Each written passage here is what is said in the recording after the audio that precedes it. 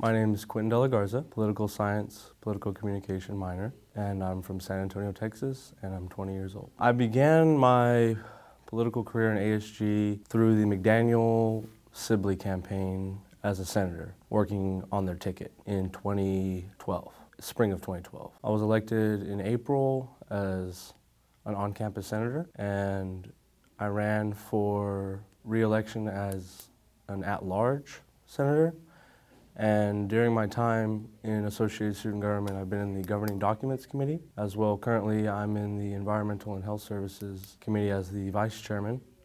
I'm the Police Department Advisory Chairman, board member, and currently sponsor multiple bills right now, and I'm authoring one on the LBJ water fountain student center issue there. The desire to really understand the issues on campus took time. It wasn't something that I just automatically knew how to fulfill the role of representing a student. It took practice, it took time, it took going out and asking students, being at the meetings on time, really questioning concepts and ideas in and around the community, figuring out how the majority felt about certain situations in the chamber and outside of the chamber with the student body. And I really feel like my passion and my desire to see Texas State excel and become one of the supreme and one of the most sought out universities to want to go to is what I want from the student body and from the administration and from myself and every student involved in Associated Student Government. I feel like if you're not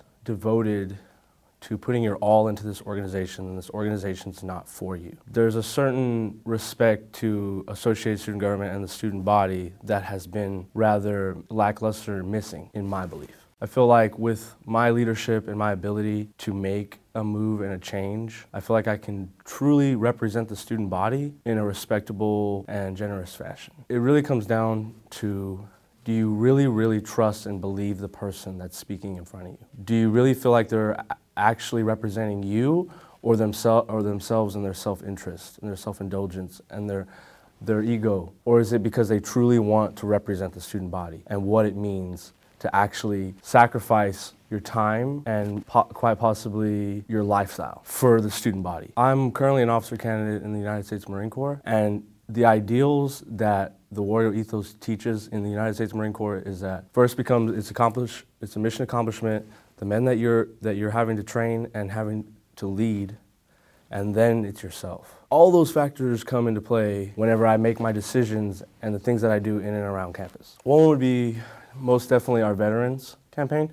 because I feel like our ranking is not where it should be. We should be number one. We should be number one. Hands down, no questions asked. We should be number one. We live in one of the most proud states in the union, and I feel like being an institution where we say we're the rising star, let's mean it, let's be it, let's be the star. Let's not be the rising star anymore, let's be the star. So one of my initiatives is veterans and the promotion of making sure we acknowledge them always in the Senate chamber and having 9/11 ceremonies, making sure that we remember those that have lost, those who have passed, those who have served. Another one would be my environment campaign. I'm very serious about San Marcos and the university and how they both coexist. Making sure that if their anti-fluoride legislation is something that's important, that I'm the one who's there representing it, and the student body knows that I support the majority. Another one would be the beautification of our university, making sure that it is as prestigious as possible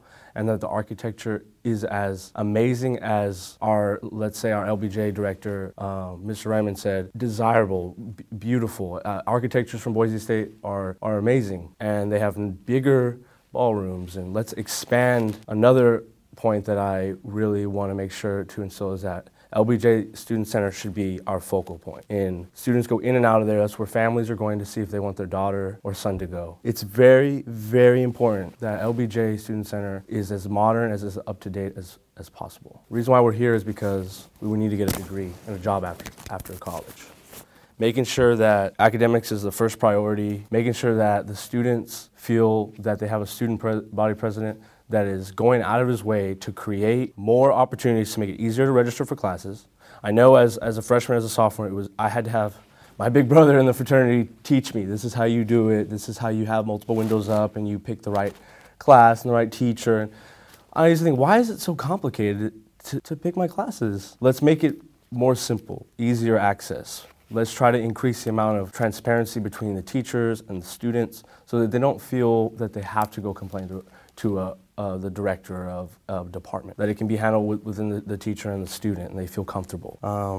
Another thing would be organizations here on campus. We have, I believe, over 350 student organizations, and one of them that is on the forefront of almost every talk or debate is the organization HEAT. And I feel like they bring a good essence to our campus that we should condone and we should follow, making sure that our campus is friendly, is green, and we are a tobacco-free campus, and we represent it. Whether I agree with it or not, if it is the policy, it should be, the standard should be that if we believe that this is the way that our student population and our student culture should be, we should put our foot down and put the proper violations and rules in place for making sure that there's a correct punishment and that it's not too harsh, but it's not too lenient.